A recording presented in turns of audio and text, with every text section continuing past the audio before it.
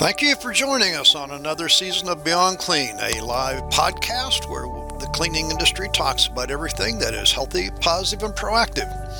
Beyond Clean is a podcast that is broadcast out of our studios inside Gym Supply in Orlando, Florida. We're always looking for guests at Beyond Clean, so reach out to me, your host, David Thompson, at dthompson@academyofcleaning.com, or call us at 888-999-6059.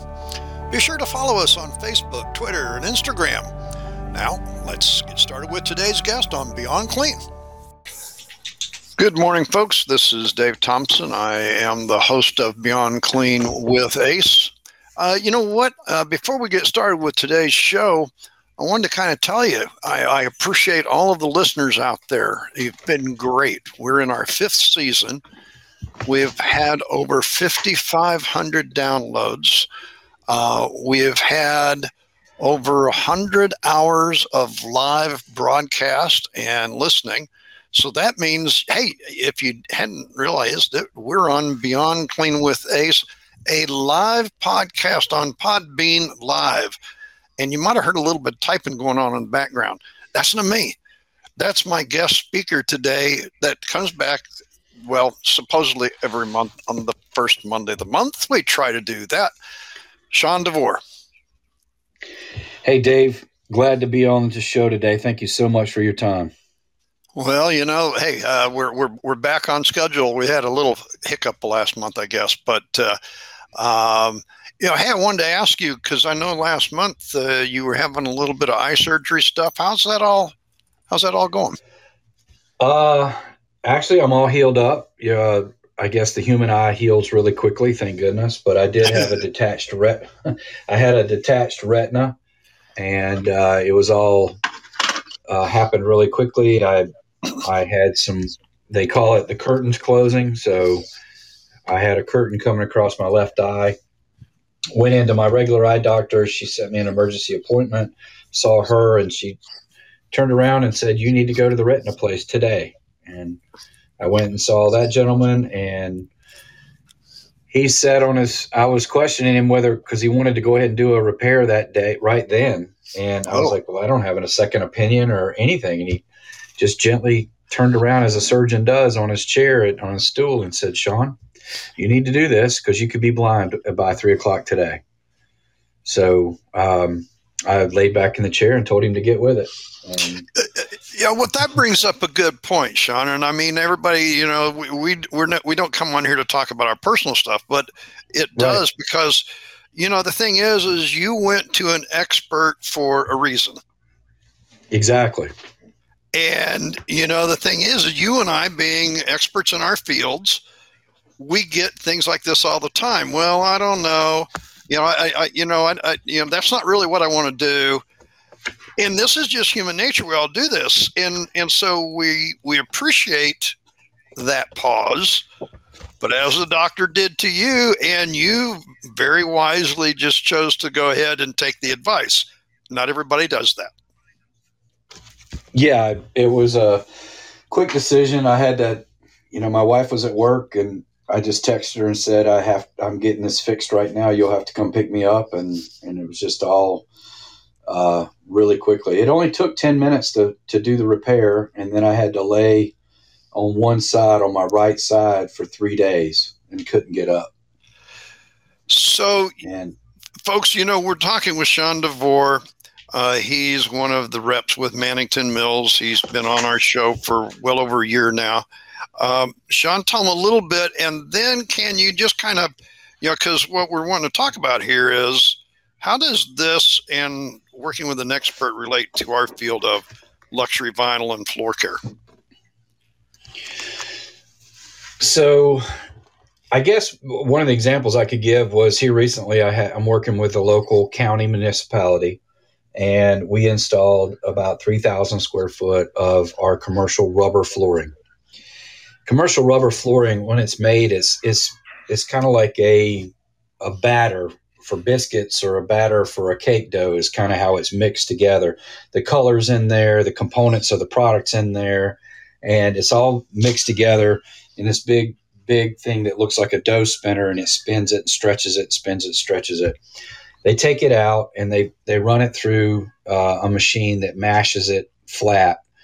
And then as it gets flat, it's just a real thin sheet, about 4 foot wide, and it's an eighth of an inch thick, and it goes through a bath of silicone, and then it gets cut into sections and it gets sent to a press. And it stays in that press for about 35 minutes, and then it comes out. It's like a big, huge waffle iron.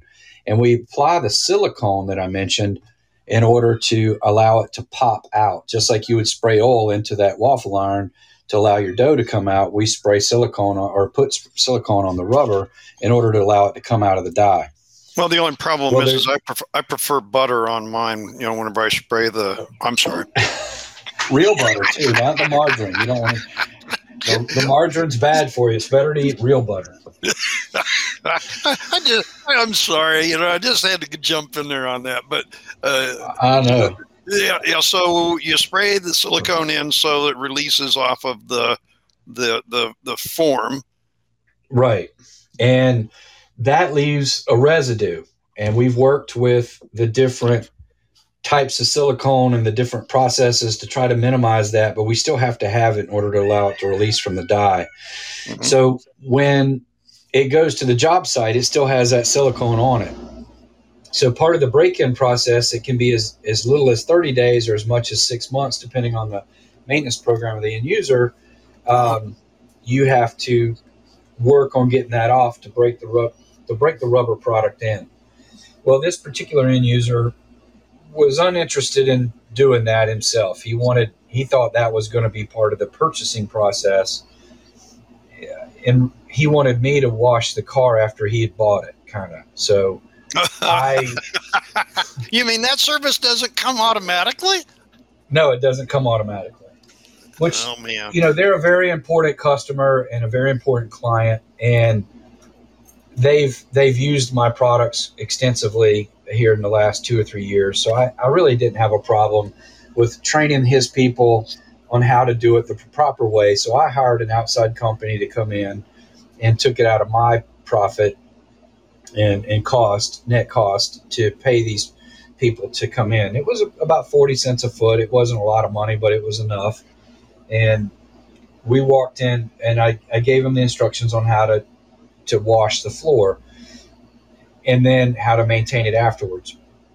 So taking my professional advice, the customer really didn't have a big issue with taking my professional advice. He just didn't want to do it himself. And we were able to work through the process and get it done. And it's a pretty, it's kind of a little bit of an aggressive way to go about cleaning the floor. You have to use a side-by-side machine with a nylon flag brush and actually use a little bit higher pH. So you come off the 0 scale up to 5 or 6. You can go as much as 8 on the pH in order to help remove that silicone. And then you have to rinse the floor. And then at the final stage is buff it with a high-speed buffer with a white pad on it. So wait a minute. Are you using a 5-6 acid to start with, or are you using an 8, 9, 10 alkaline to start with? So it's an acid. Oh, okay. So you're using an acid to remove the silicone with the flag brush. Correct. And then you rinse it. Once you've rinsed the product with clean water and vacuum that up, then you go back with a 2,500 RPM high speed and with a white pad, 3M white pad, and buff the product. And there's a wax in the product as part of the actual geometry of the product. So as you warm it up, that wax starts to move up through the product and come to the top. And in this case, we're actually talking a true wax that comes back to the top, not an acrylic finish. That's correct. It's similar to and I hesitate to use the word, but it's similar to a carnauba wax. Right. That comes up to the top. And when you first do this, you're going to have patches where you have the wax comes right up. You're going to have patches where maybe the person running the machine or the product didn't get, the silicone didn't get removed all the way. So it might look a little bit patchy for the first 2 or 3 months. So we're using a high-speed burnisher, and we're always going to use a white pad now? Yeah, because there's no need. All you're trying to do is get to warm it up, to get the wax to come up in it. So you really don't need to have any abrasiveness to it. You're just looking for the friction. Now, of course, what you're talking about, this is going to be a fairly smooth rubber floor, not one that's got the nubs on it, because then it wouldn't get in. So if you had, because I'm supposing these are going to be different types of rubber floor, right? Yeah, this one is this particular one we're working with this past week was the hammered or sculptured version. So it has little tiny dimples in it. Ah, yes. Okay. All right. Now we understand. Yeah. And then with the other ones, you do the same thing, but I'm not as versed in the different kinds of pads to use, but you do use the same operation on the round raised or the raised square in order to buff it up. So the contractor that you brought in to do the break-in, you went and schooled them, and so your professional advice was going to them, and then the end user had to maintain it once it was broke in. Correct. So I spoke with, and I will be going back to speak with, I actually owe them an email this morning, but I will be going back to work with the actual in-house for the county maintenance to have them. And I actually suggested to have this outside company come back in 3 months and redo this exact same process again. So have the maintenance staff use a manual mop, because it's a really tight area it's a fleet services area. So there's a lot of desks and things in there. So have them dust mop and then manually mop the area with neutral cleaner and or water, depending on what's needed, up until the 3 month period, and then have this company come back in and scrub the floor again. So the thing is, the end user was taking your advice. He just wanted somebody to do the break-in because, hey, we understand this nowadays, folks. Everybody is running understaffed. I don't care where you go. We're all dealing with the same issues. And I'm assuming that was some of their issue, probably. Well, it was twofold.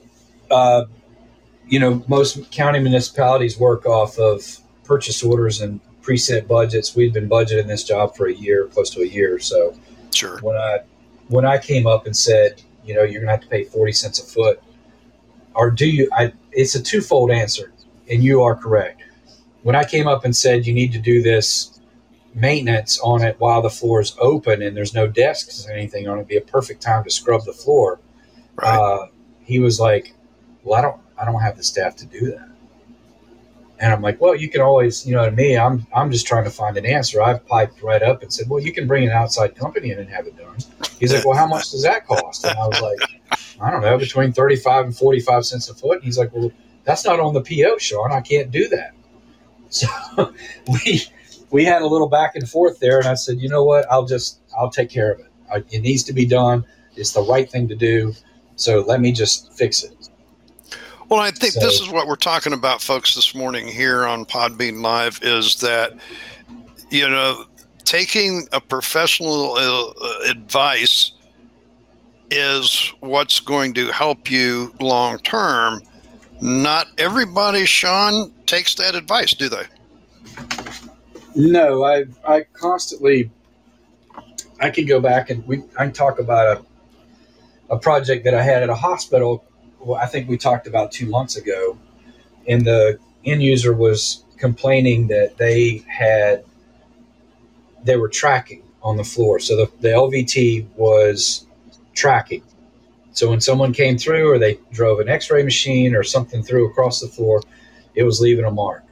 And I explained to him that the mark is coming from residue on the floor, more than likely soap residue. And I gave him the instructions, I think, like we had discussed, about rinsing the floor for a week with just water. When they do the nightly cleaning, just clean it with water. Don't use any chemical. And he's like, yeah, I can do that, no problem. And when I had shown up that day, my level of expectation was they were supposed to have a charged machine there with the proper pad or brush on it that I had recommended so that we could clean the floor while the maintenance staff was present. So when I came there was just the director of facilities for the hospital and the director of EVS for the hospital. And we were just having a conversation. There was nobody there. There was no machines. There was nobody there. So I was unable to show them how to clean the floor physically. So I just described it to them once again, and they said they would do that. Well, I got message back that this was not working, that they just weren't the floor was still tracking, that they tried everything we told them and I told them, and it just wasn't tracking. So a higher representative from the main hospital went to this outlying hospital and discussed with them, and finally got to the gritty of the story was that they didn't have a machine. They didn't have the proper machine. So they not only brought me out there and told me they were going to do this, and I asked them that day, I said, I can show you how to do it manually with a microfiber mop or a microfiber, this new disposable microfiber that we've got access to. I can show you how to do it. Oh no, we don't have time to do it manually. We can't do it manually. Well, come to find out, they didn't have a machine. But he didn't tell me that. So I think there was something else going on with somebody in the hospital doesn't like the color. So they weren't really cleaning it because they don't like the color. And the person from the other hospital came in and said, I picked the color, so you're going to have to like the color, and we're going to have to clean it properly. So why don't you borrow a machine from one of the other hospitals and bring it in? So that's at the point we're at right now. So there's a lot of things that go into the part about giving professional advice, how it's perceived, how it's taken, and how it's used. And it goes down all kinds of different paths. I'm not sure I know where the hospital is going to go. They're going to use the floor because they're happy with it in the other locations, and the administration's happy with it. So this particular branch is going to have to deal with it. We just got to get them with the right equipment. Well, and that so much is the thing. I had an LV class. We have our luxury vinyl class. We do it once a month, and I had two people that were there, and they came into class there in Tampa for the fact that they're starting a business and they're wanting to get into this, but they're researching what it is they should really start doing before they just jump headlong into doing what everybody else is doing. Mm-hmm. And so I said, well, that's the first right thing you're doing, because, why do the same thing everybody else is? And as a contractor, be on a race to zero with everybody else. Right. And so I said, when we got a couple hours into the class, I'm like, well, folks, with the questions you're asking and everything, I said, this is going to go a little longer because we need to give you more advice as we go this afternoon. And they said, hey, we'll stay here till they close the doors. And we did.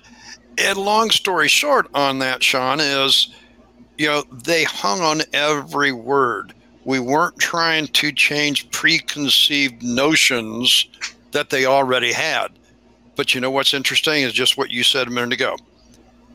When it still came down to the equipment, well, I don't know. I don't know that we can afford. And I said, the thing about it is in this business, especially as a contractor, it's not what you pay for the machine. It's what kind of money are you going to make with the machine? Right. And I think this is the whole thing with luxury vinyl flooring or low maintenance flooring, as we're talking rubber as well, is that since you do not have the stripping, the refinishing, and all of that maintenance, the day-to-day care is much more important, and the equipment now is even more important than it was on the daily work. Right. And people just can't grasp that. So in their case, it was easier to change, to set a precedence for them going forward rather than, as you said, with the hospital or even this new place you're working with, trying to change them from their old habits to, well, you know, the old manual stuff just doesn't do it anymore. And if you'll listen to me, I can make your job go faster, and you'll spend less time on the floor than you ever did before. I've got one of our guys that I'd like to bring him on with you one day is Jim Toth. Toth is his name, but Jim has been with us for a while, and he's one of those guys. Like I talk about some of my friends that I have. He's forgot more about floors than I'll ever know as far as maintenance goes. And he has an old book that's just it's from his days of working, and it's dog-eared. Oh, dead air. We lost Sean. No, I'm here. Sean? I'm here. Okay. I was getting a phone call. I apologize. But anyway, the book is dog-eared and used and been in his pocket, and it's a labor book that tells how many hours it takes to clean a floor or do certain types of maintenance. You've probably seen one before. And he'll break that book out, and he'll literally show someone, this is what we used to figure to strip and finish a floor. This is how it is. And this is, when I do these calculations for this LVT, it's almost half the time. Because the time that you come in, put the stripper on the floor, allow it to set up, then come back and bring the stripper off, rinse the floor, then apply the finish, then buff the finish, and all the time in between, that you're hanging out waiting for the finish or waiting for the stripper to work or whatever you're doing, is all time that needs to be calculated into taking care of that floor, that you can't do anything else. You can't clean the chalkboards in a classroom because you're waiting on the stripper to work. You can't do anything in that. So these are all things that he brings up that are very valid points about these new floors today, that if you clean them the way we ask you to clean them and step into a new way of doing things, your time will be cut in half. And the chemical amount is cut way down. I don't even know what the percentage is on that. About the it's interesting what you're saying this morning, Sean, is you're going to cleaning, and we're talking about regular daily maintenance cleaning. And, I think our industry over the last 18 months has come to the realization that when we do above the floor work, which is predominantly infection prevention, that cleaning is the first step in infection prevention. So, it doesn't matter whether I'm talking above floor or on the floor. It's something that's interesting as I've been listening to this and having all these podcasts over the last year, is that cleaning and the basis of and doing more cleaning, I know I keep saying that, right? But that's the whole thing. Everything else either is more intensive or less intensive if we do the first steps right. Correct. And if you remember back on the old with VCT, if you went into a classroom that had VCT and if they were keeping it up with what Mannington or Armstrong or Tarkett required as far as quarterly maintenance to keep the finish on the floor, they would allow that floor to go as far as they possibly could before they applied new finish to it or before they went in there and started working on it. And the room would be full of dust bunnies and not up to what the cleanliness standards are for what we expect during this COVID time.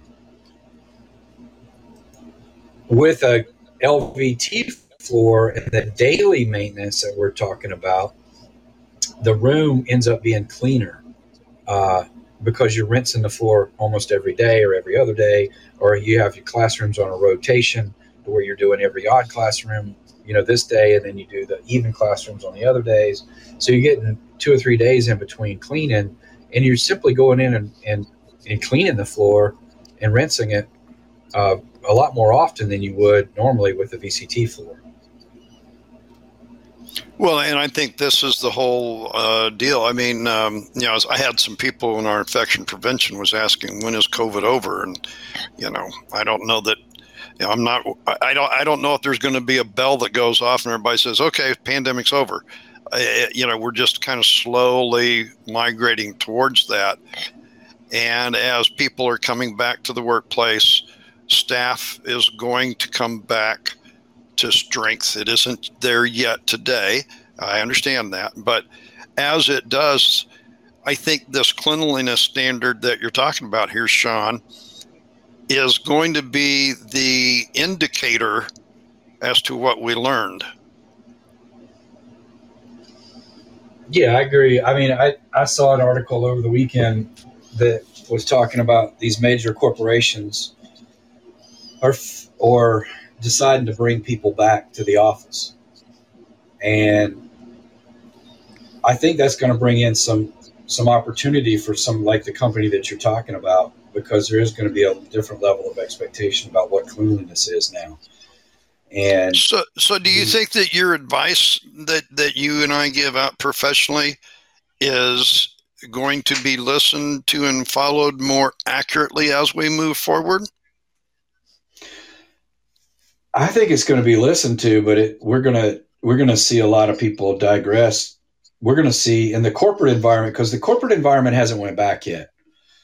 So the people that work in where there's 4 people for every 100 square foot in a telemarketing area, or those kinds of people have not went back to the office yet. Correct. And that's what this article was. This article was dealing with. Okay, how do you promote someone who's working at their house? Do you promote only the people that decide to come back to work, or can you also promote those that wish to stay home and work? These are all this. Yeah, it's not that they didn't come back to work; they just didn't come back to the workplace. Correct. So there's all these questions about, and that's what that article was dealing with, was, people who are unwilling to come back to the office when requested, but they're still doing their work. Can they be promoted, and all those kinds of things? So when you bring people back into the workspace, these spaces haven't been cleaned yet because there's been no one there. Right. And go back to what you've said many times before over the last year is, okay, now you're going to have these people, these custodial staff come back in. They're going to start squirting everything, and they're going to leave residue. Things are going to get dirty, and then you're going to have buildup. And then they got to learn, because the hospitals have already been through that. They've already experienced that. They've already had the buildup and the residue and figured out, well, maybe we can use some different things to wipe things down with now instead of the sticky, gooey stuff that we were given to start with. So now we're going to have to go through that on the corporate side. So I think they'll take our advice, but to a fault maybe. Well, and therein lies the issue of expert advice and listening to it and then following it. Since we put out educational programs here at the Academy, we've got a new one releasing tomorrow for critical areas in a hospital, which has to deal with labs, radiology, operating rooms, and the special procedures and tools of the trade that we have to use. And in this, Sean, I included some pictures of some people that did not take professional advice. Right. An MRI room with the buffer floor machine, low speed floor machine, whatever you want to call, stuck to the MRI machine. Because somebody thought that they knew what was going on. And our advice in the instructions is always treat an MRI room as if the machine is on. And you don't know. I mean, the technician doesn't know. So you treat everything as if it was. And this is one of the things we put in bold print.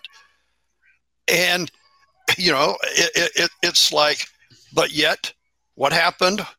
The guy went in with a floor machine, and the minute he opened the door, pushed the machine in, the MRI unit was on, and it just went clear across the room and right into the MRI machine.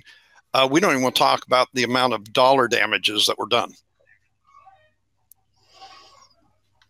Yeah, that's But see, crazy. sometimes you don't have time to make that choice to say, oh, well, maybe, I just didn't want to read all of that. I didn't know, yeah, we know about it. The door was closed and there's nobody supposed to be in there. So why should I have to? And this is exactly the reason. So whenever we put in the instructions, no metal of any sort with the tools. But now, as you just said, there's also instruction in there. You do not use a spray bottle to deliver the chemistry, and you only use appropriate products on the machine and the pads and everything on the MRI machine. But yet, correct. I just think it's interesting as we're talking this morning here on Podbean Live is, folks, it's like the reason that professionals in the field that give you the instructions is because typically, as I just said, there's a reason for that, and it's usually because somebody didn't follow instructions, and we're talking from experience. That's when I get brought in, is when that person's already done what they've done. You and I both, Sean. You and I both. Yeah, I get called in. Your carpet will not. This stain will not come out of your carpet, or this floor keeps tracking, or your floor is coming unglued off the substrate. Oh, so you're just Mr. Fix-It. Yeah. Yeah, well, it's like the maintenance guy told me that your floor is crap, that it won't hold up. The one that I remember most closely is I was in an MRI room in a hospital in Jacksonville. Okay, all right. And it was a brand new installation, and we were called in there to repair the floor. The hospital had not even opened up yet. So I had one of my installers that he's retired now. He was at the time early 60s, seen every kind of floor, had beautiful hands as far as welding and that kind of thing. I had brought him in to do a repair on this floor and was going to keep it kind of quiet as to what was going on, just so we could get it fixed. I had been called in by the subcontractor. Come into the job, and the superintendent for the general contractor, who typically those guys are kind of mouthy and loud because they have to push people around to get things done on these big projects. And this was a big project. It was, it's a big thing. So he comes walking in there with his hands in his pocket and his hard hat on and his boots. And he's like, man, this floor sure is crap. I wouldn't put this in my doghouse. And I'm on my hands and knees, and I look up and I say, why would you say that? He said, well, it doesn't even hold up. This hospital's not even open yet. I said, yeah, it's interesting. I said, GM came in here yesterday and delivered a 10,000-pound MRI machine, and the floor didn't hold up. That seems interesting to me, doesn't it to you? Yeah, but you should be, this is not even traffic. You should be able to hold up to that. And I'm like, well, I mean, they pivoted a dolly around in here, and they did use some floor protection, but, they installed, you guys wanted the floor installed, it got installed, and then they put the MRI machine in. And the gentleman that I had brought in to do the repair was like, Sean, just let him talk. It's fine. Just calm down. Let's get the floor fixed and get out of here. He was the man of reason. And I was getting pretty irate because this guy was telling me how my floor wouldn't hold up to construction traffic and that it wasn't worth anything. And I was trying to explain to him that hospital traffic was not near what construction traffic was. And he just didn't want to understand it. And he got the idea and left the room, and we got the floor fixed and moved on. But there is all kinds of different levels of expectation, Well, and I think, folks, this is why Sean and I have these conversations every month, and I appreciate Sean and his willingness to come on. He sees these things, as you've heard this morning, out there in the field on a regular basis from the manufacturers. And what's interesting, Sean, when you talk with us, it's usually before a whole lot of time goes on, where for us in the supply end of it, it's usually after it's been there for some time and all kinds of people have done all kinds of things to it, and then they want it corrected and they want it like new again after 6 years of abuse and misuse, and they just finally throw their hands up and go, we've tried everything. Well, you know what? If you would have come to me before you tried everything, I could have helped. Yeah, exactly. Yeah, before you've tried every chemical known to man, I even have this on my floor at home. I was talking to the person who comes in and cleans our house for us. She does a great job, and I went in one day and I smelled a smell in there, and I'm like, "Well, hey, what is that?" She goes, "Oh, I love this. It's a new green product that I found, and I love this. It cleans the floor so well." And I'm like, "Oh, okay." So I walked through the house, and by the end of the time, once my wife had come home, there was tracks all over the house. And I had to explain to her that, with all due respect, you do a great job, but I manufacture the floor that's in the house, and this is what I would like you to use to clean it, this neutral cleaner here. And then you don't have to use this every time. You only need to use it once every other time to remove soil, mainly in the back area of the house where we come in and out from the barn. And she just could not understand why I would want to use less, and why I wouldn't want to use this stuff that smelled so good. And I explained to her that it's about residue, the stuff that's left on the floor after you leave. And I always have to impress upon people that I meet with that there's not only flooring salespeople, but there's chemical salespeople. And everybody wants to provide for their family, and everybody has the new mousetrap. But I would ask that if you're going to, take care of a Mannington floor, please talk to the people who manufacture it so we can tell you how to clean it and properly take care of it, instead of the person who makes a chemical that has no affiliation with us. And that's sometimes the hardest thing to get across to people. I think that's interesting part of the conversation today, Sean, because as we have, you helped me develop the LV class that we now teach. And over the last several months, a number of these one-on-one classes have happened. And I have a contractor that works up in the Villages, and he came to the LV class. And after class, he was like, well, where's the sales pitch? I'm like, what do you mean sales pitch? He goes, well, you talked all day about the equipment and about chemicals and about tools and everything. He said, so aren't you going to pitch me on all of those? I said, no. You came here for education, professional advice and education.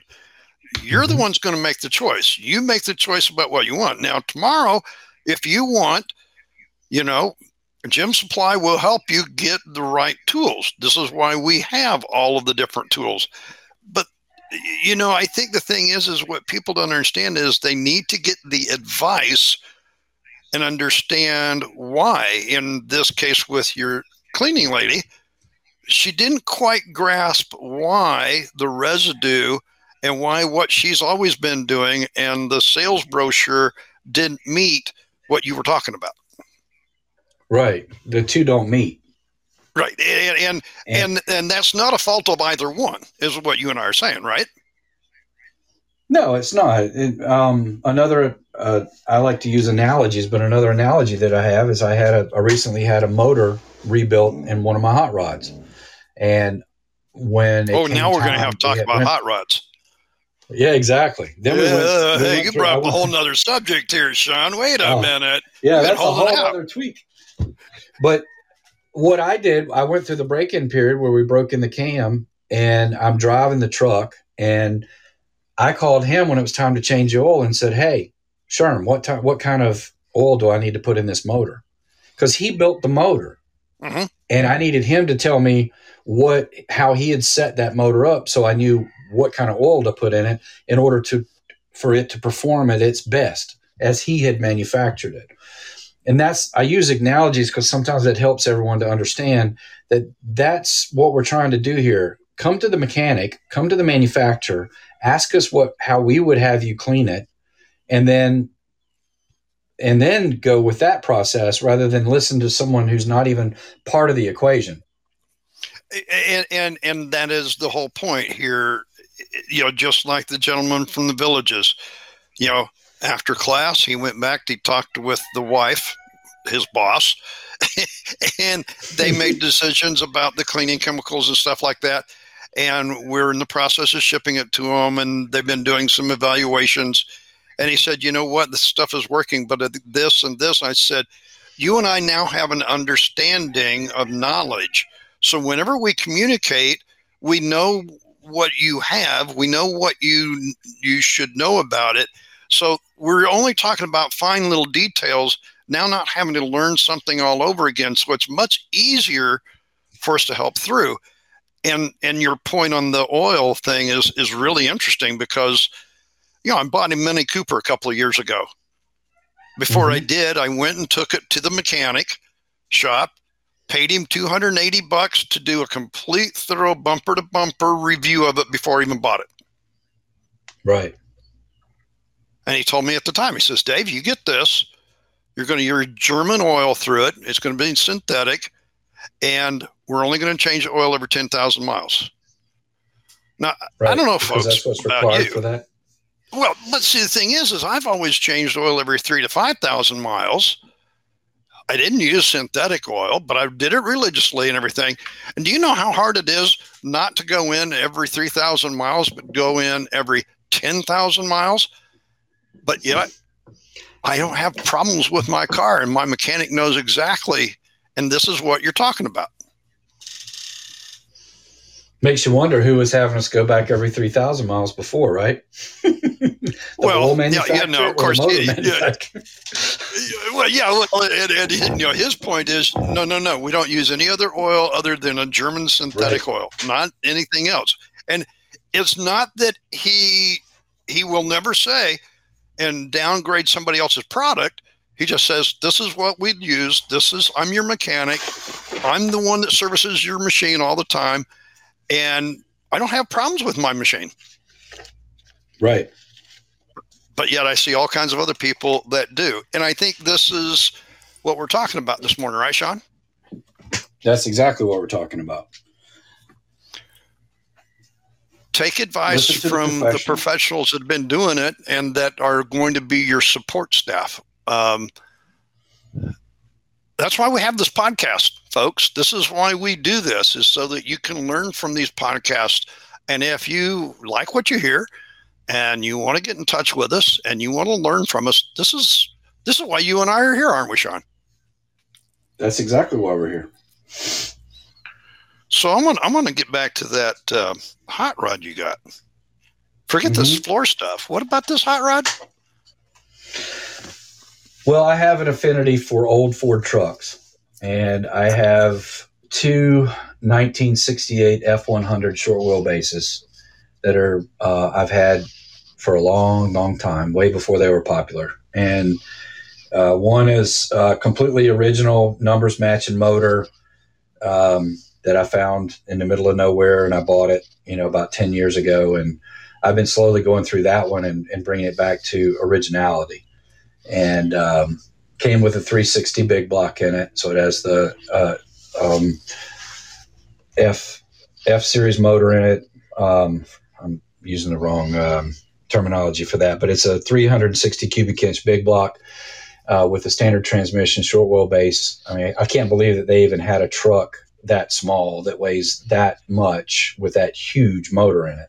But that's how it came out of the factory. And then I have another 1968 F100 truck that I grew up in, that my wife and I took our first date in back in high school. And it had originally a 240 cubic inch straight six in it with a 3 on the tree when we had it when I was growing up. And my dad had bought it from the local high school football coach. And there'd only been one other person that had owned it before, I believe. So my dad was the third or the fourth owner. And I'm taking that truck and having it put on a Lincoln Continental chassis. So it'll have the 4.6 liter four cam V8 in it, the Ford motor. with all the airbag suspension. It'll basically be a Lincoln Continental with a 1968 F100 body on it. I'm hoping that was going to be done in the near future, in the next 6 to 10 weeks. I'm hoping it's going to be completed. We've got the car has been purchased. The body work's been done on the cab and the bed. He's just got to cut the motor mount or the body mounts off the old frame and then take the car apart and move down that process. So we're hoping then. And then Vicky wants to drive that one back and forth to work because she's currently killing me driving my big truck back and forth to work, my diesel. So she's going to get to drive the custom hot rod. Yeah, she's going to have the custom hot rod driving it back and forth to work. And that's how I believe. I think they should be used.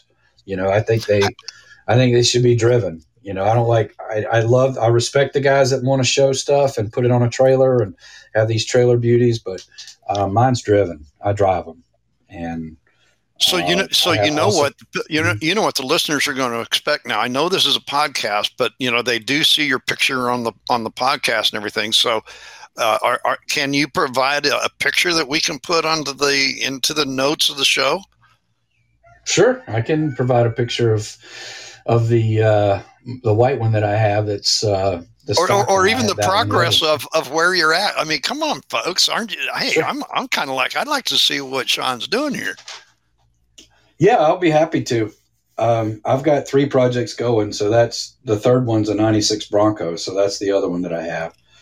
So I'm like I said, I'm Ford through and through. So I like the look of those, and I know how to work on them. And I think it comes down to, it's kind of when we talk about floors, I know how to work on this kind of thing. So I just keep it within my realm of knowledge. I don't step out and get anything like a Ferrari or anything like that to work on. Yes, and I think that's what we're talking about this morning, folks. And we thank you for either coming on and listening live this morning, or if you're listening to the recording. As I said, we started the show this morning. The downloads is great. Keep listening. The live time that Sean and other people are providing for us is very much appreciated. But if you hear what you like and you want to, please contact us. Sean, can you give them some information so they can? Yeah, my number is 352-630-9884. And my email is Sean, SEAN.DeVore, DEV as in Victor, ORE @Mannington.com. Look forward to speaking with you. Well, you won't have it finished next month, but maybe in a couple months here, we'll be able to see what the end result of the hot rod is. Yeah, I hope so. He's got a really busy shop, and he does a lot of day in and day out work. I like it. I like the gentleman that does the work, so I'm willing to wait on it. I'm just, I'm starting. I know he's got the Lincoln, and I know he's got all the parts and pieces. I'm just ready for him to put it all together. And I wish I truly had time to do the work, but I just don't. So my wife had told me I got these things sitting around and I'd get them fixed. Well, and the other thing is it goes along with everything we've been talking about this morning, Sean. Let a professional do their job and benefit from it at the end. Exactly. I can enjoy the vehicles maintained and maintain them, as time goes forward. I do the stuff that I have time to do, and I enjoy them and I drive them. That's what I like to do. Well, Sean, it's been great talking with you again this morning. Look forward to our conversation next month. And, thanks for your efforts in getting our LV class together. It's been beneficial to not only us here at the Academy, but to the students so far. So I want to say thanks. You're welcome, Dave. I appreciate it. Look forward to seeing you down at FSPMA. Folks, if you've liked what you heard today and you want to join in on some of the education, our website is www.academyofcleaning.com. Of course, you're here on the podcast. You know all about that. We've got hundreds of videos on our YouTube channel. We've got a very robust online academy. I think we're going to announce our new class tomorrow for another part of the CEST series. And I think there's like 53 courses on there now. So please like and share what we do here, and pass it on to somebody else. So until we talk to you again, make sure that whatever you do, it is healthy, positive, and proactive. Talk to you later, Sean. See you, Dave. Bye.